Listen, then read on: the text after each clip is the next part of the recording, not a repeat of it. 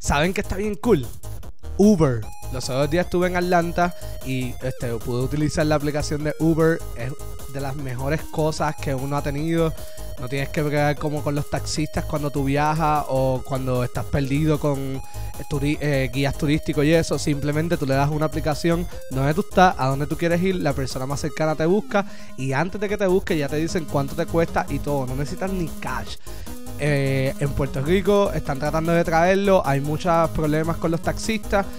Por lo menos en Atlanta, donde yo estaba, hay un acuerdo que los de Uber no pueden entrar al aeropuerto. Esas cosas se deben considerar porque saben que es algo que funciona, es algo que es seguro y es algo que va a seguir estando en todas las partes. Nosotros no deberíamos quedarnos atrás.